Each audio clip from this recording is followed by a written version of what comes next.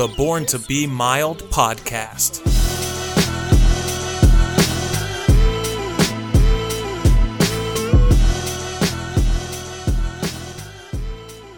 Hello. Welcome and thanks for tuning in to Born to Be Mild, the podcast that guarantees you in excess of 30 minutes of banality-crushing words, music, and genuine human emotion in nearly every episode. My name is Ron Cabuno. I am the host here. And for the week of October 11th, this is episode 39 of our little program. On today's show, I am very happy to welcome my cousin, Chris Wilson, on. He is a very accomplished fellow, and he is doing some pretty interesting work you're going to want to hear about. You see, Mr. Wilson lives in Norfolk, Virginia, and he is the Chief of Process Engineering at Hamptons Road Sanitation Department. And he is going to be talking with us about screening wastewater for COVID-19. Yeah, so this is super yucky, but important technology. And not just for the pandemic, but for many other public health issues as well. So I promise we will keep the talk fairly clean considering the dirty subject matter. Dare I say, you could even listen to our discussion on your lunch break and still manage to keep your appetite. So after that one, we have the one, the only, West Coast Nick. He will be joining me for a little discussion on politics and a small little sprinkling of sports, of course, for good measure. So let's get right into it. But first, a few words on the news.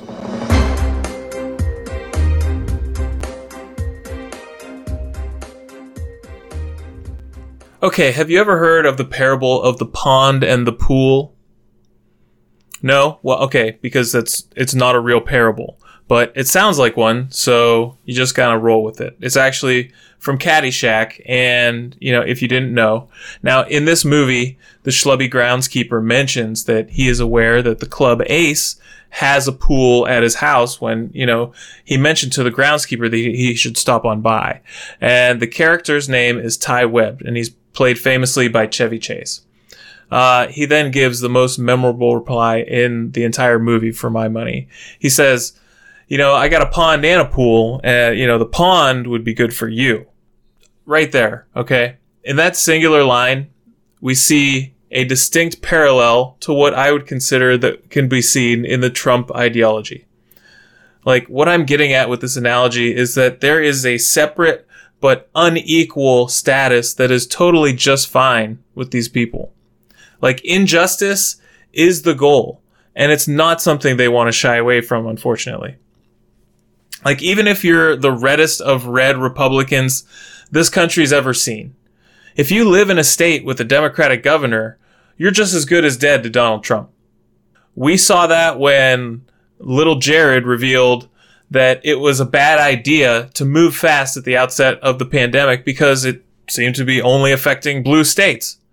Plus, there was a more recent decree, I believe, that said something like only counties that, give their COVID data to the White House's Department of Health and Human Services are going to get the extra COVID funding.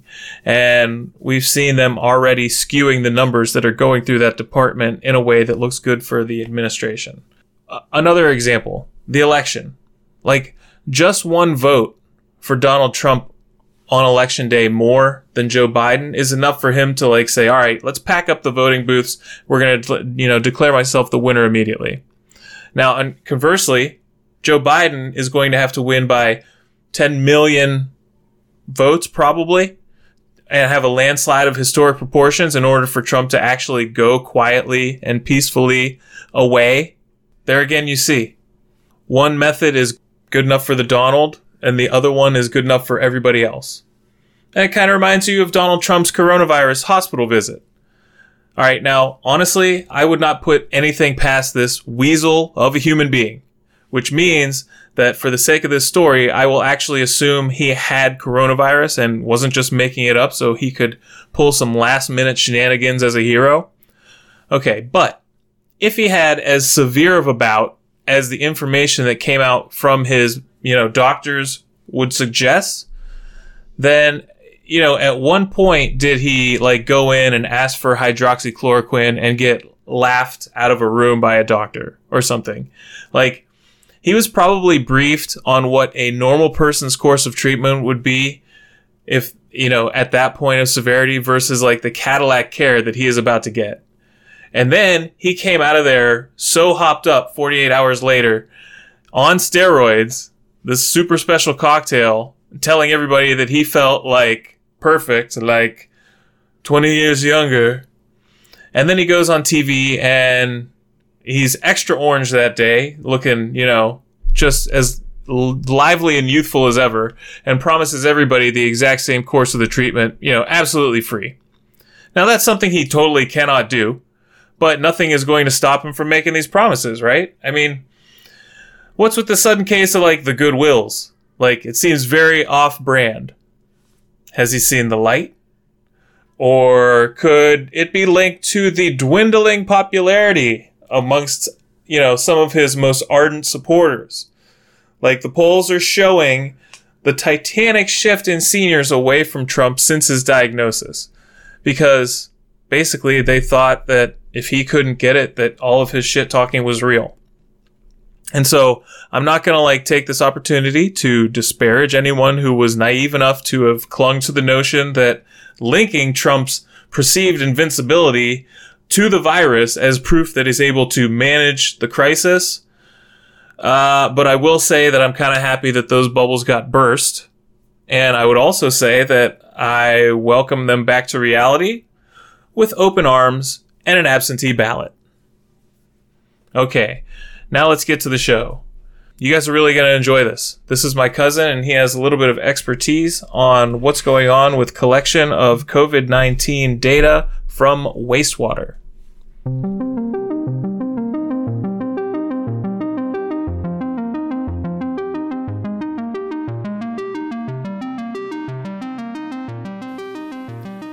And I am happy to welcome to the show my cousin Chris Wilson. Chris, how you doing? Doing great, Ron. Awesome. All right, now tell all the folks at home what your title is up in Norfolk, Virginia. Yeah, so I work for a large wastewater treatment utility on the Atlantic coast of Virginia, and my title is I'm Chief of Process Engineering and Research. That is a big title, and I'm sure you do not get there without at least 2 degrees. I think you've got more, though. Yeah, no, I went to undergrad at Bucknell over in Pennsylvania, and did my master's and PhD in Virginia Tech, and been in Virginia ever since. Right. Now, so for anyone who is just the layman, obviously anybody who rolls by a wastewater treatment plant knows exactly what's going on there. They are treating the sewage from the local municipalities and turning it back into some form of either potable or flushable water again. That's right. Whatever you do with the water at the end of it depends on how you have to clean it. If you want to drink it, you have to clean it to drinking water. And most cases, it's going out to the river. For us here, I mean, we're so close to the Atlantic Ocean that it's out in the ocean within hours. So we do. You just want to make sure it's okay enough to get out. Into the yeah. We're so I mean, also I'm guessing that project this was right now that we're sitting on this sort of big underground reservoir aquifer that folks upstate pull water out of. And we've been pulling water out of it for now 90 years or so. And turns out water doesn't get in quite as fast as we pull it out. So we're treating water to drinking water standards, and over 100 years or so, those drops of water will get back upstate so people can use them again. So in that case, you're treating it up to drinking water standards. So it just depends on what you want to use it for. That is awesome. And Is it actually true that all the water that's on the earth is all that we've ever had? I was just having this conversation with my 7-year-old about this, and I made the misstatement that it came from comets, and it turns out that a lot of it came from comets, which is cool, right? Like anything that mostly came from comets is still pretty sweet. But yeah, a little magic to it. But I think a lot of it gets made by bacteria breathing out hot, humid gases and things like that. All that water adds up over time. Too. So the steam and whatnot and the exhalations and anything that is an off gas will produce enough moisture to therefore have some water extrapolated from it at some point. Yeah, all things swampy. Yeah, good deal. But comets are relevant. That matters. That is very cool, though. I mean, how often are comets relevant in our day-to-day life? A little more than we think. That's right.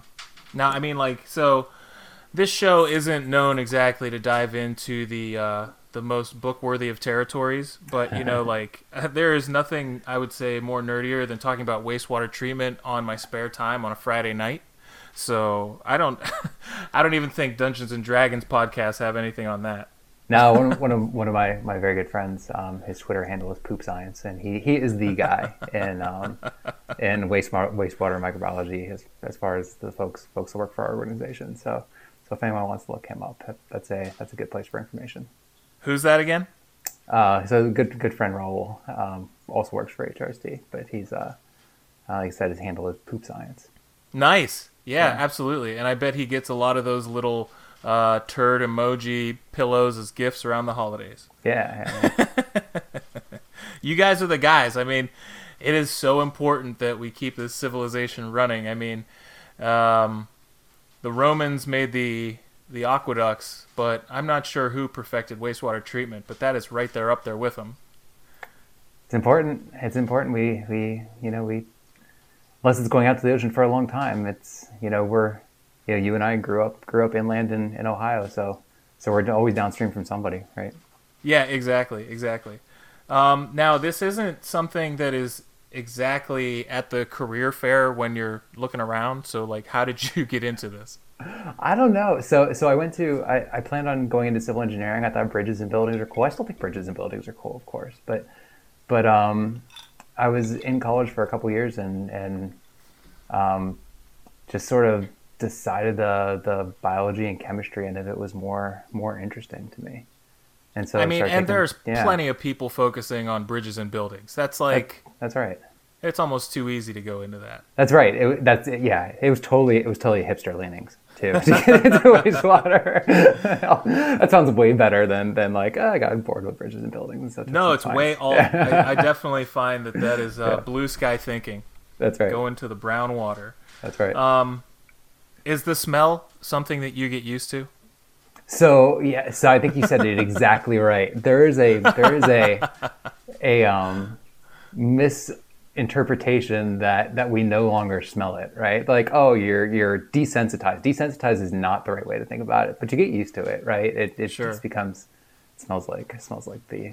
I mean, my office is obviously like carpeted, right? But like it's not like, but like when you're at the plant, you're at it's the plant. there. Yeah.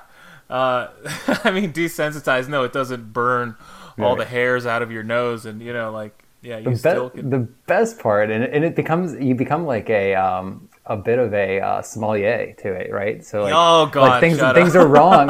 Things are going wrong. You come into the plant, you're like, like that's no way. It's because it is that easy, right? It is, yeah. I can definitely tell when I had Taco Bell the night before. That's right, yeah. Because it still kind of smells of dinner, of fourth meal, on its way back out. It's got a distinct aroma. So I can only imagine. Like you walk into the plant and you're like, oh, it's berry season. It's like... That's right. I mean, things like some's a little off, a little sour. That's crazy. Yeah. So, all right. So what we have you here on the show to talk about is what I have found to be called the National Wastewater Surveillance System, the NWSS for short, and that's what the kids call it on the street. But this is basically a screening program set up by the federal government that looks for COVID-19 in wastewater and in fecal matter at these wastewater treatment plants. Is that correct? That's correct. All right. So start by telling me, have we ever done this before? What kind of things have we ever done it and looking for? And if not, like, how did it get started recently? So SARS-CoV-2, so the virus that causes coronavirus disease is a virus, and so viruses in wastewater is nothing new, and we measure viruses to make sure we're treating and disinfecting the wastewater well, so that people that use it downstream don't get sick. Or sometimes it's plant viruses and things like that infect peppers. People eat peppers, and we're making sure there's no fecal contamination in wastewater. Mm-hmm. So no one's gonna get sick from a pepper virus, but at the same time we want to make sure there aren't pepper viruses, right? So is this like a giant swimming pool where you're like, all right, this level's up. I got to put a couple drops into this. Yeah, so most often everything's just sort of designed to work well. So you put, same dose of whatever chemical, bleach, chlorine, ultraviolet light, whatever it is. All that And there fluoride. well, yeah. So we're the wastewater folks. We're not the fluoride folks, right? The fluoride folks are the drinking water guys. That's They're not us. upstream, yeah. Yeah, right. We get the fluoride, but So we use viruses to make sure that everything's working as designed, right? So like we see viruses on the back end of a treatment plant where we shouldn't see them, or viruses that we shouldn't see, or concentrations that we shouldn't see. We'll go figure out what's going on with our treatment system. But our treatment system is just sort of designed to work. We're not tweaking disinfection, so to speak. Understood. But the coronavirus or the SARS-CoV-2 is a virus. It's actually a fairly not really like robust environmental virus, which makes it good for monitoring this way. So when the pandemic occurred, it was probably a pretty natural leap to start measuring that particular virus in wastewater. So what you're saying is that there's not many things that would throw a false positive, like that whenever you pick it up on the radar, it definitely is it. Yeah, no, that's right. When we're doing surveillance for SARS-CoV-2, it's you're actually looking for the RNA in the wastewater that is the genes of SARS-CoV-2, and so only one thing's wrong and it's wrong, and only one thing's SARS-CoV-2 and it's SARS-CoV-2. I appreciate that comparison. That is apt. So National Wastewater Surveillance System, that is something that obviously just got started. Is that something that all municipalities are all of a sudden signed up for, or do you kind of say that you want to sign on to it one town at a time or whatever? No, it's pretty diffuse. I think it started more so out of particular utilities that had the ability to do this type of work, and research labs, and it's grown, and maybe the idea is to have a bit more consistency across people that are collecting data, so it's comparable from lab to lab. But I think it's more born out of places where there's that specific ability or skill to measure this thing. It's not ubiquitous. Oh, okay. So Yeah. is it would it be an expensive and fairly time-consuming undertaking to equip a facility to be able to scan for this type of thing? I think it's only the equipment and the training and the people. Each individual test is comparatively quite cheap when you're doing it. Right, yeah. But actually getting it up and running is not. It's not something that everything is ready to do right now. Yep, that's right. And so you hear a lot about the the different tests that people take, and these rapid PCR tests.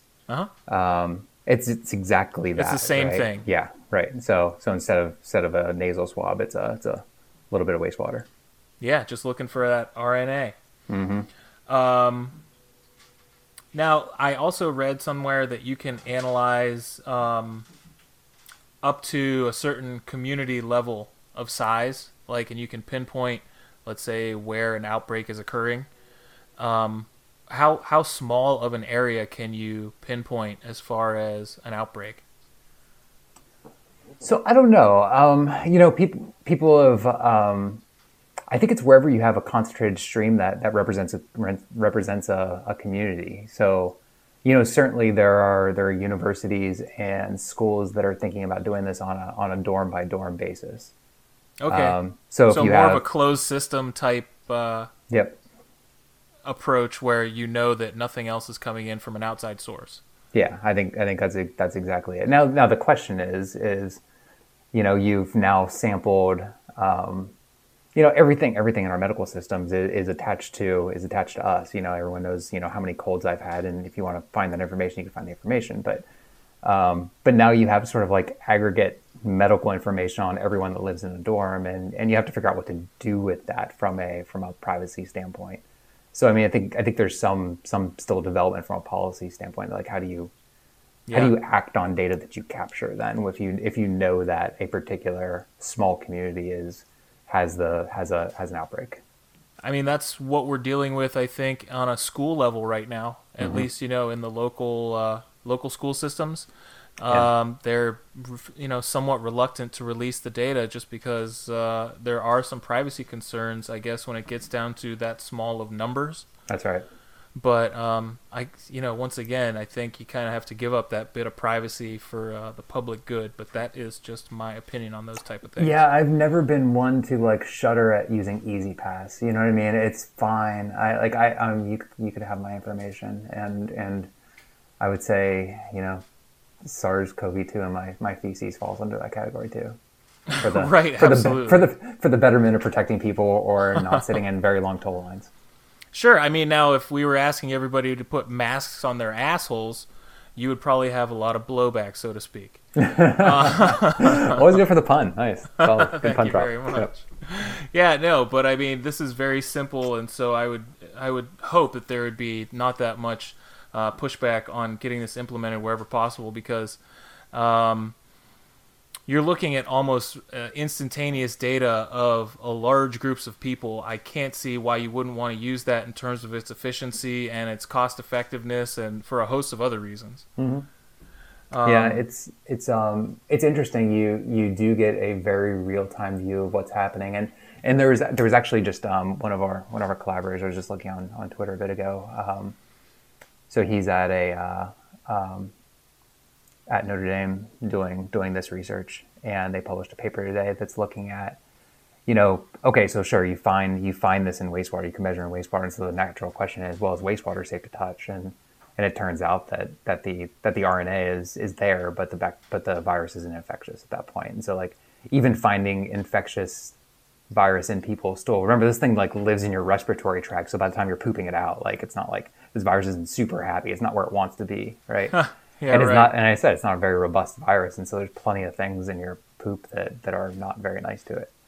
So it's like so like you have this like great stream where it's like not infectious, but there's a marker that you can measure on a real time basis, and so it's like it's a natural place to look from a community level. How do you think that we stand as a nation in terms of being able to utilize this for the upcoming fall and what I can only assume is going to be finally the start of that second wave of infections? I mean, I think the best approach, because it's really hard to say. It's like, oh, we sampled the poop in your community and it seems to be quite high right now, so you're going to want to stay inside. It's probably better to feed that information into departments of health and folks that are providing good science-based information, and advocate for leadership who's willing to provide good science-based education or information. Sure, absolutely. So yeah, you give it to the state or at least the local municipality, and they do with it what they can. Yeah, and I think I mean, personally, living in Virginia, I think our state has done quite well linking information to scientific understanding to recommendations to people. That's good. Yeah. You guys haven't had any militias at the State House? No, not. All right, yet. Hey, give it time. You know what? Right. They're out there. If you look in the brush, there is a Duck Dynasty motherfucker sitting there. He's waiting. No, but it's really good to know that these type of systems are out there, and they're going to be there, hopefully protecting us over the next 6 months, where things are going to get critical once again. I guarantee it. Yeah, no So, I mean, like, thank you for the work you're doing. Oh, of course. Thanks for being interested. No problem. And we will have you on afterwards so we can get all the detailed findings of how that messy business went down. Awesome. All right, thanks for being on the show, cuz. Thanks, Ron. Appreciate it. All right, bye.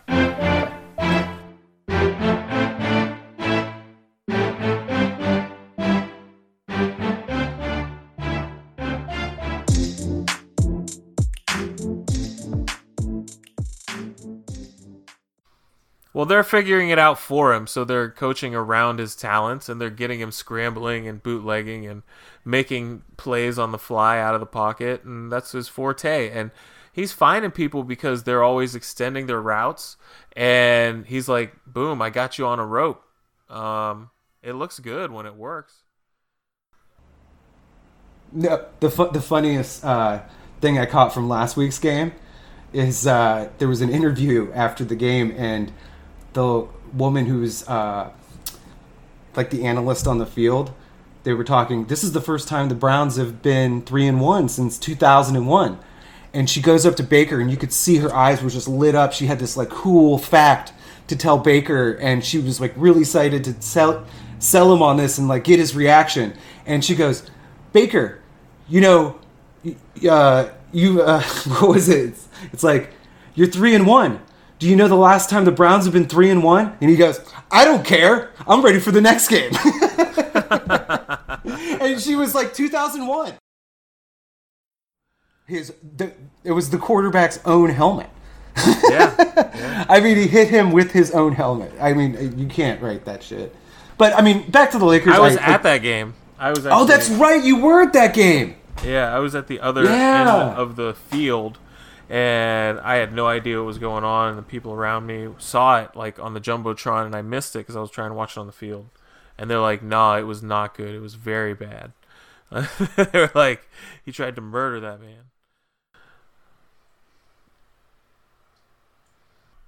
All right, so we are going to switch over. We're going to talk a little bit of politics. Cool?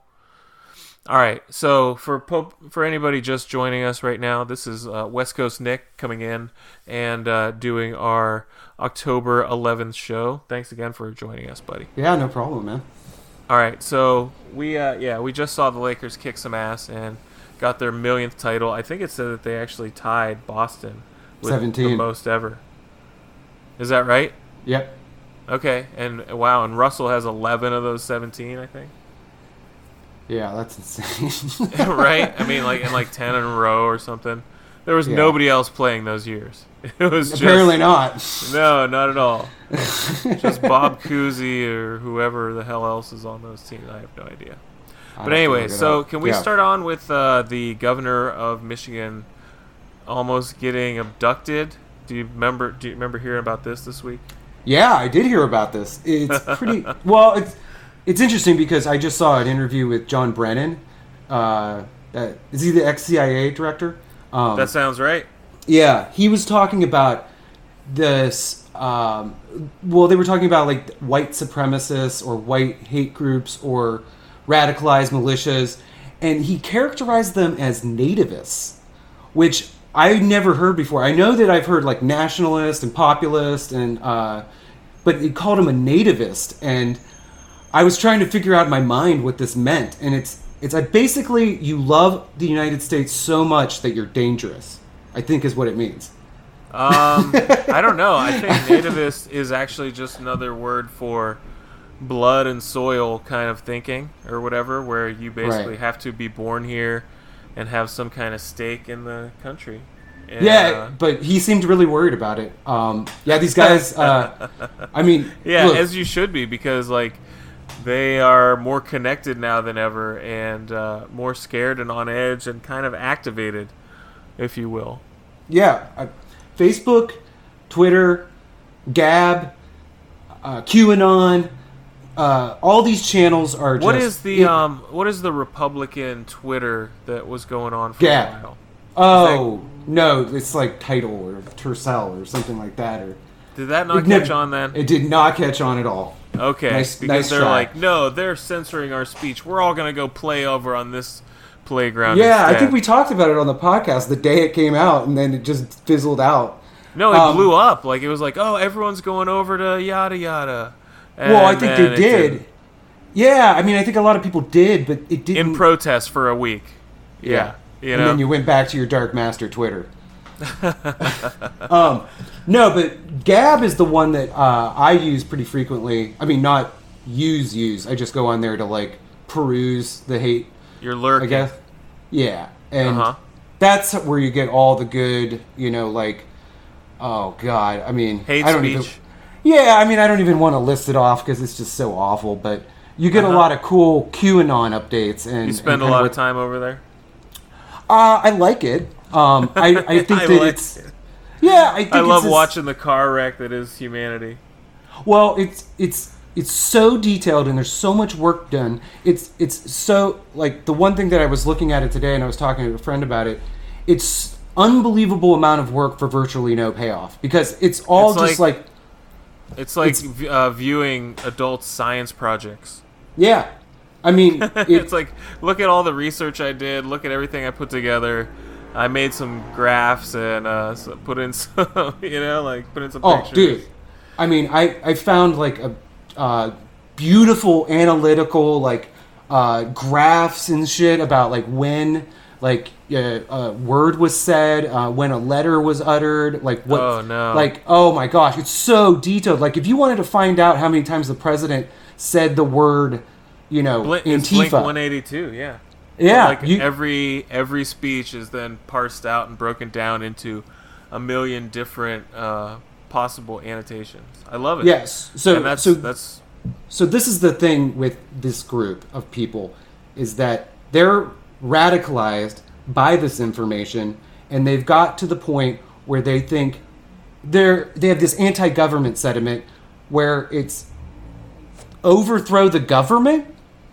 Like, I just don't understand. I'm trying to figure out what exactly, like, the toughest part to wrap my brain around is that Trump is actually a plant, and he's the one who is trying to infiltrate all this from the inside out. Like, if you actually believe the full QAnon tale, right, then you believe that Trump is has been playing this role for over 30 years and has been working behind the scenes to try and get all the mice out of Whoville or whatever, all the sex offenders out of the world, and the Clintons in jail for 30 years. Like, this is what you're supposed to believe if you're the true believer. But really, I think it's just it's another overlap thing where you can choose where you get on and get off, and how much of it. It's like being a cafeteria Catholic, where only so much of it applies to you, and you only do so much of it throughout a whole year,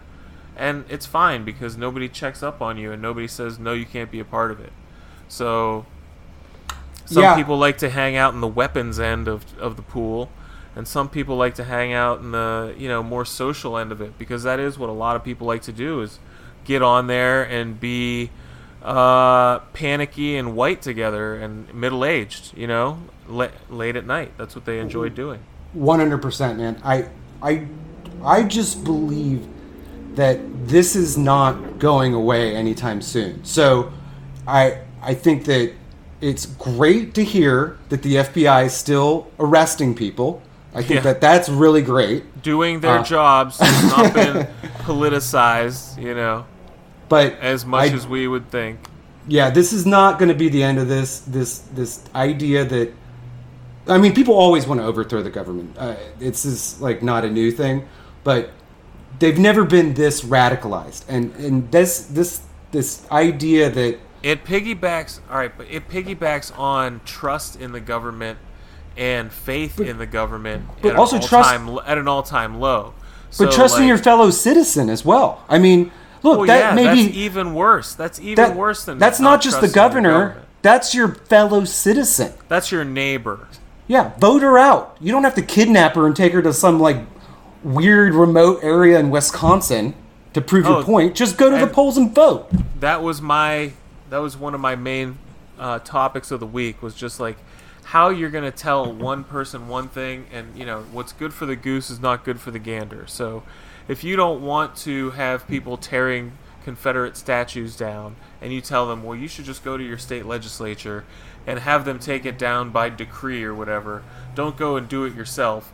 Why are you going to go and let this shit go down on the right? How are you going to possibly not persecute this to the fullest extent of the law? So they have to. Yeah. But I mean, like, they're still not, getting in people's faces when they march on the Capitol buildings of all these states with arms. I mean, that certainly would not go very well if it was the other way around. No, not at all. And I don't think that there's any reason to do it. I think all it is just an attention getter. But it also, it's a kettle, that's going to blow. These militia type groups. I mean, you go all the way back to Timothy McVeigh. You know what I mean?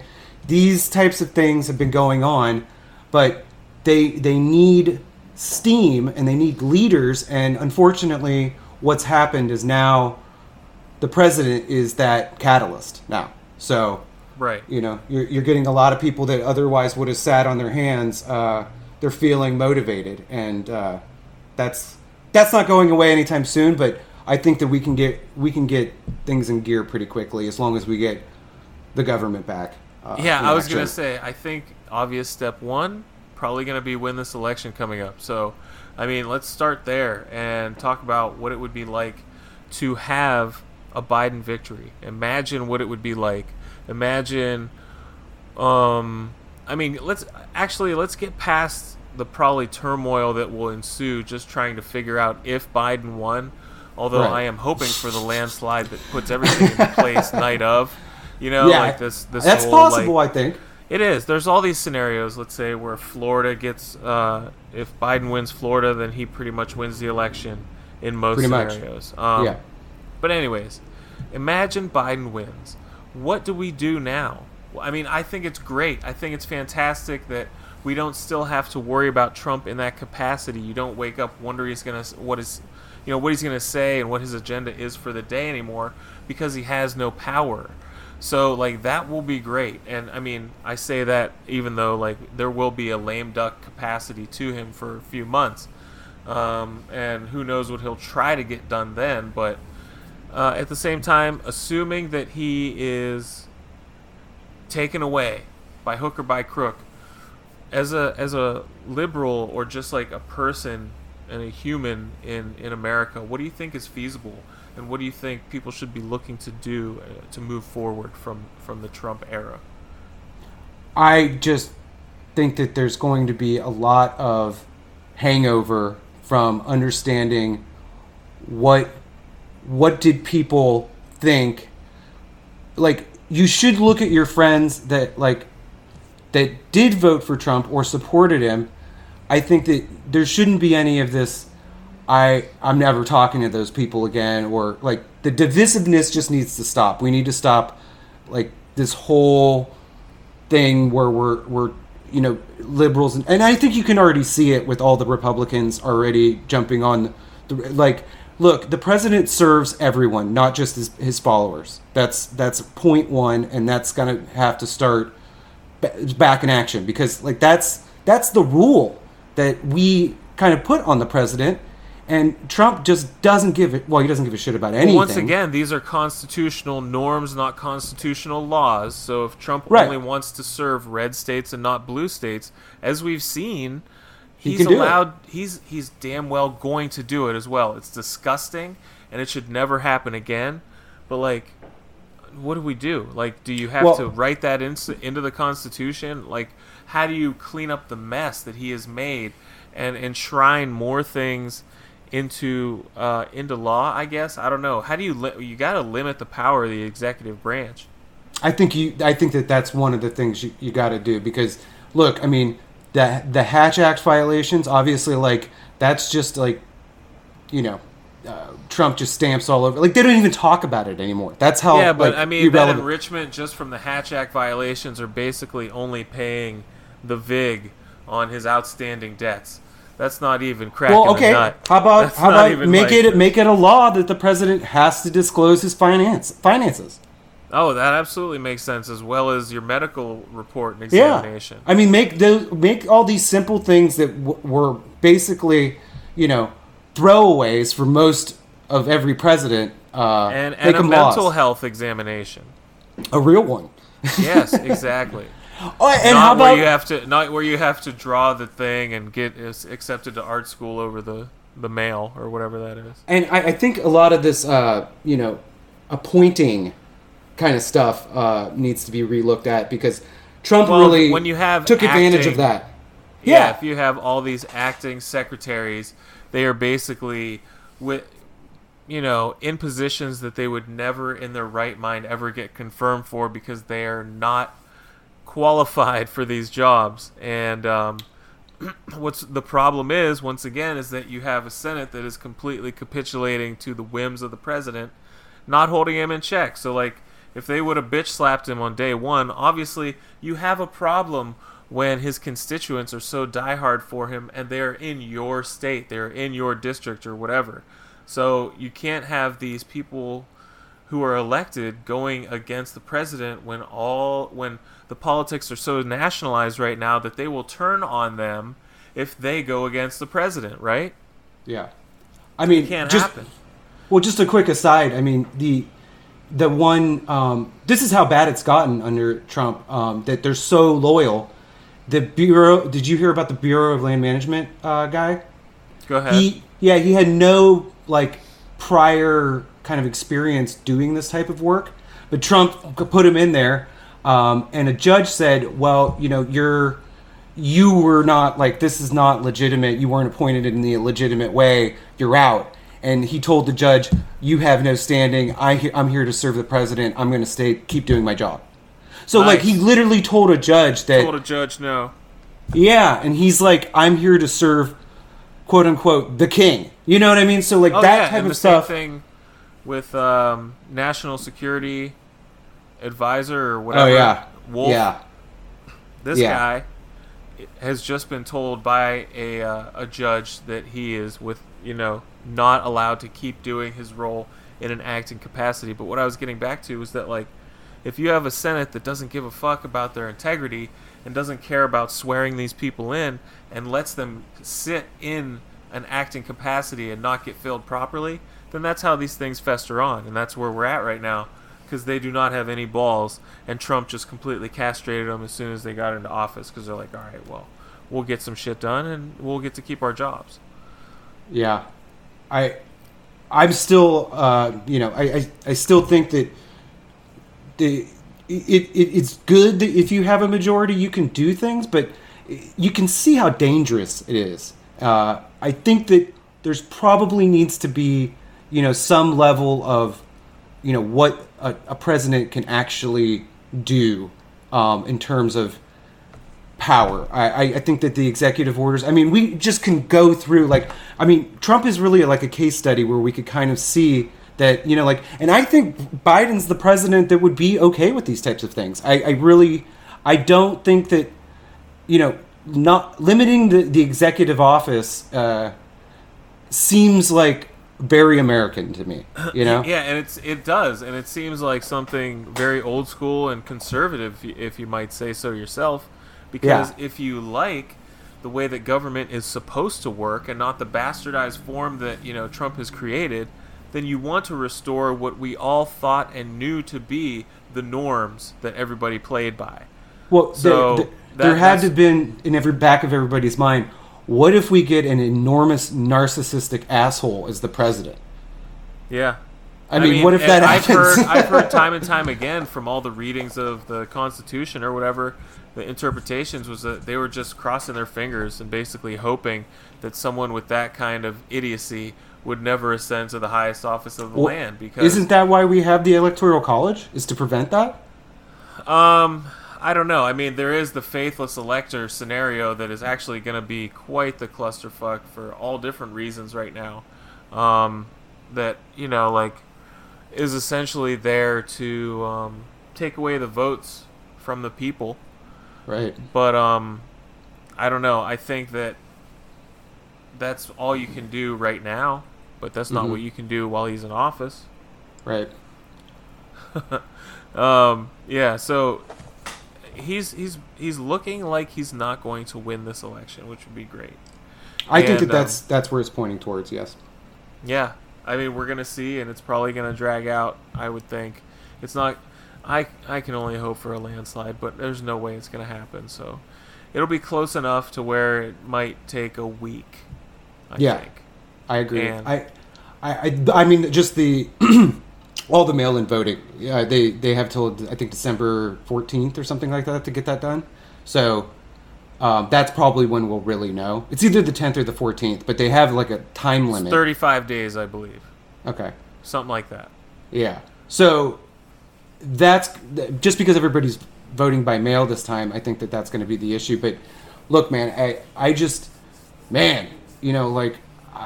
all these stories that I hear, of tampering. I think that the Texas governor or lieutenant governor, when he tried to take away all those polling boxes or stations. I guess a judge said that wasn't legitimate, so that's not going to happen anymore. Yeah. I mean, yeah, you're it was seeing like- all kinds of little things that are getting nipped in the bud by the courts, and it's coming down to the last minute where everybody's trying everything they can. Yeah, I mean, that's why I think that Trump, and look, I mean, this could go either way for Trump. If they do slam it through and get Amy Coney Barrett, the new justice, Do you really think it's not going to happen, though? I just think that there's too many levels of complexity right now that I mean, I just think that there's a possibility that they're just not going to be able to line it up right. Really? I mean, I don't haven't know. looked at the scheduling calendar. It between starts now and the tomorrow. It election. starts tomorrow. Um, So, I mean, and but aren't they went with the go ahead to get everything done virtually in Right, terms of but the I- hearings? So just making it look legitimate, though. I mean, I guess don't it doesn't give matter. a- Yeah, they I don't know. care.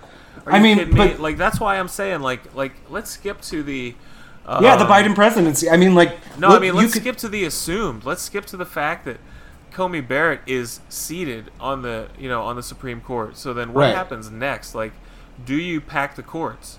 Like these are Absolutely. legitimate questions, and right, exactly. And the answer is yes, but it's something that all the people who are in front of the cameras right now are not allowed to say because it's election season, and the average voter doesn't understand why that needs to happen.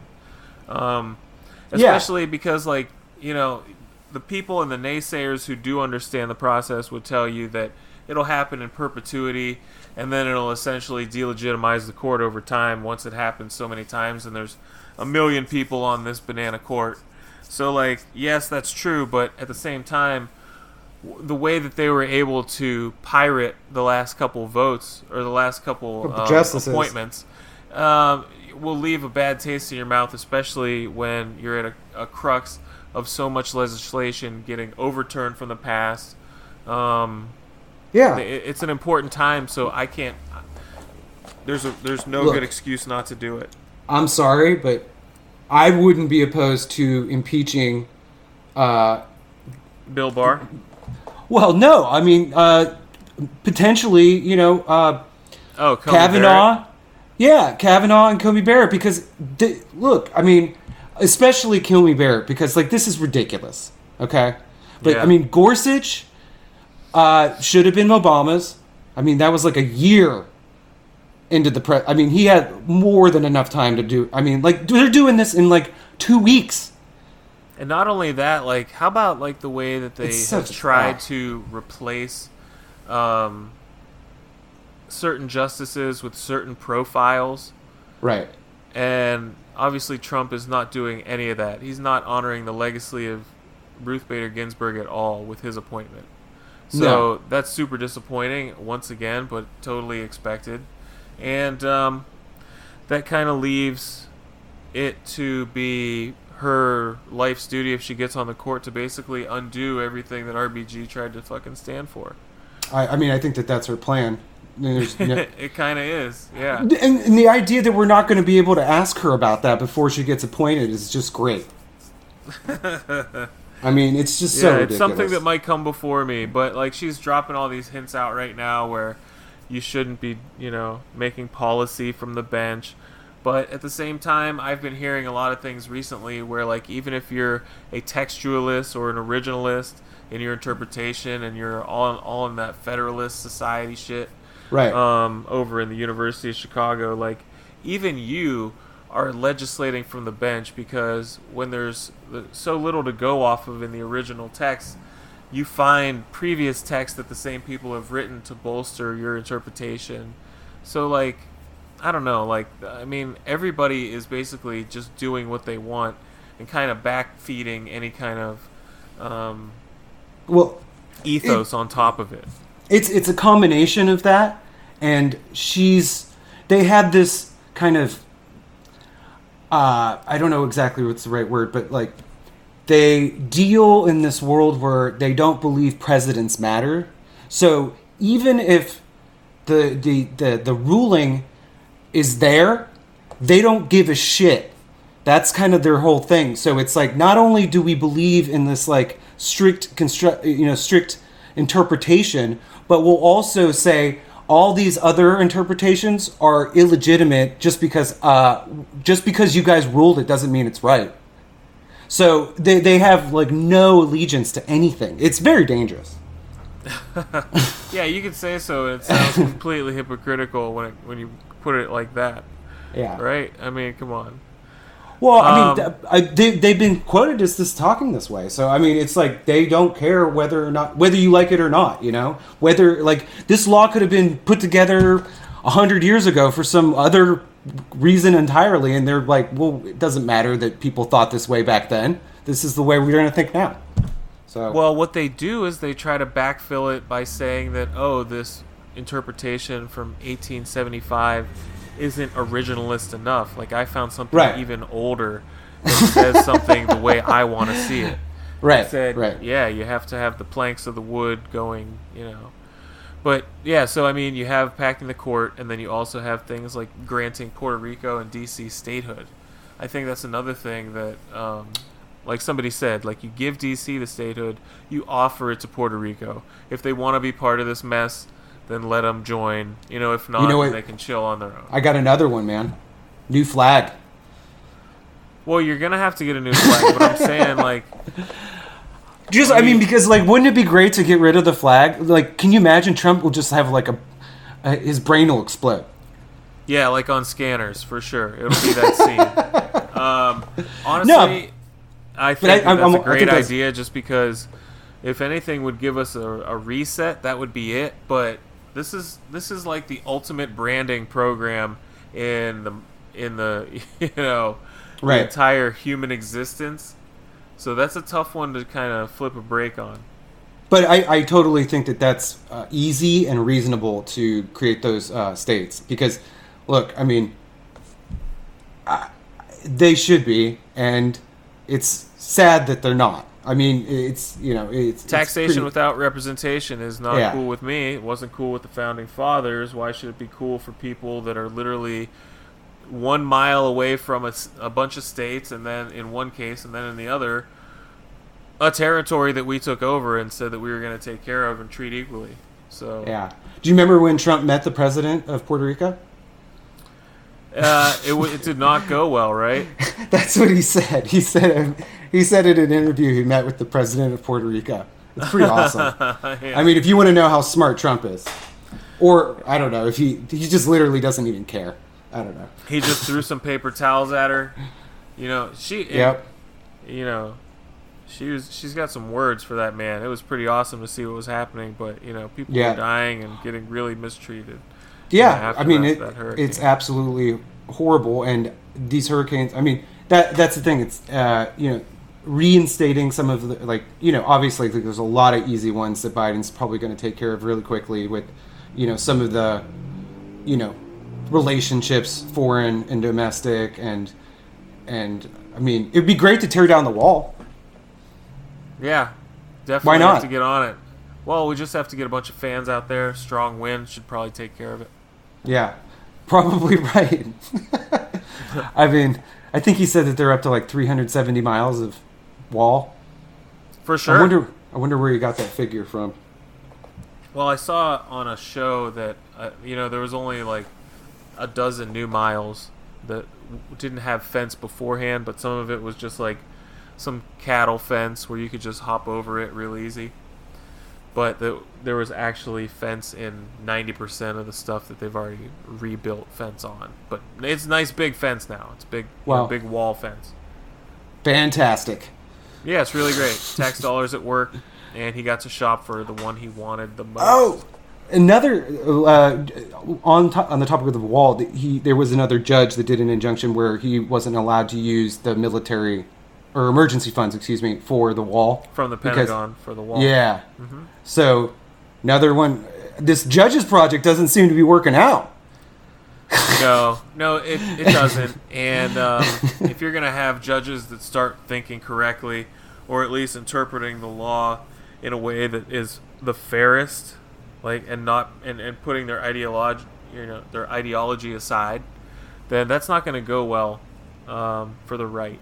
That's going to actually go well for liberals. They're making a huge bet, and especially with Amy Coney Bryant. I think I said Kobe Bryant. There's no... obviously she's conservative. Obviously she's religious. Obviously, like, all these things. But there's no way that this lady's a Trump supporter. I'm sorry. Like, he's like the Antichrist to her. She is totally repulsed by him, as is every evangelical who isn't actually just an evil person at heart. Right. You know, hiding it, you know, with going to church a bunch. Like, if you're actually a religious, spiritual person, you don't love Trump, but you stick on that side of the fence because that's what you're told to do, and you're afraid, and you don't know what to do because you're a one-issue voter. And when religion, you know, if abortion is the only thing you see on the ticket, we're never going to get you on the side of liberalism because, you know, people deserve the right to vote, and you think that it is murder, you know, to the nth degree. That's it. Even though, like, the policies of the right will kill and hurt so many more people than could ever possibly get aborted. You know, and these are real people in the world, not the type of fetuses that then go on to be worked and experimented with so that Trump can have a cocktail that gets him better in 3 days. Yeah, you know? it's kind of morally it's this like weird. It's a twisted version of moralism. The way, like the conservative ideas in itself just lend to this slow moving train that doesn't really see that there's systemic problems that need to be solved. Like, just because you're doing well doesn't mean your neighbor is. So you got to remember that you may be in a good situation and you don't want things to change, but not everybody's going through, and you got to vote with that in mind. And you got to vote not for yourself, but for others. And sometimes I feel like you've got to do this, like, moral gymnastics to do this and believe you're conservative, but not realizing that you're hurting others. Well, some people really like to pull the ladder up behind them, and once they're in the boat or whatever, then everything's fine and screw everybody else. And you've got a lot of people who ascribe to that, like, either from the vantage point of somebody who already has money and says that I want to protect it, or the other people who are essentially like the Trump loyalists who don't have a lot of money, but they sure as hell want to make sure those protections are there if and when they ever strike it rich. They're like, we want to get away with holy hell when we're on top like this guy is. Like, that comes with wealth, I guess, is the ability to break the law in a lot of people's minds. Like, they just assume that it is so baked in to monetary, wealth. It's the prize you get. They assume it. Yeah. I'm just, with the finance stuff, it's interesting because if you look at mega rich people, or, I don't know, there's like a lot of billionaires these days, a lot of millionaires. Look, when those Panama Papers came out, all that showed us is that there's been people, rich people, offshoring money all the time, forever, always been doing it. So it's like, look, you can come and have all your money in the United States and bitch about taxes and bitch about how they're trying to steal all your money and it's not worth it. It's like, while you're offshoring all your accounts, you know what I mean? It's like, look, they want both. They want to have both, and it's not fair. And, you got to pay your fair share. That's just how it works. Tell them. Yeah, I will. All right. Well, we actually have to wrap it up today because it's getting late over here on the East Coast. But I know you probably still got... No worries, man. Thanks for joining us once again. Yeah, absolutely. All right, take it easy. You too.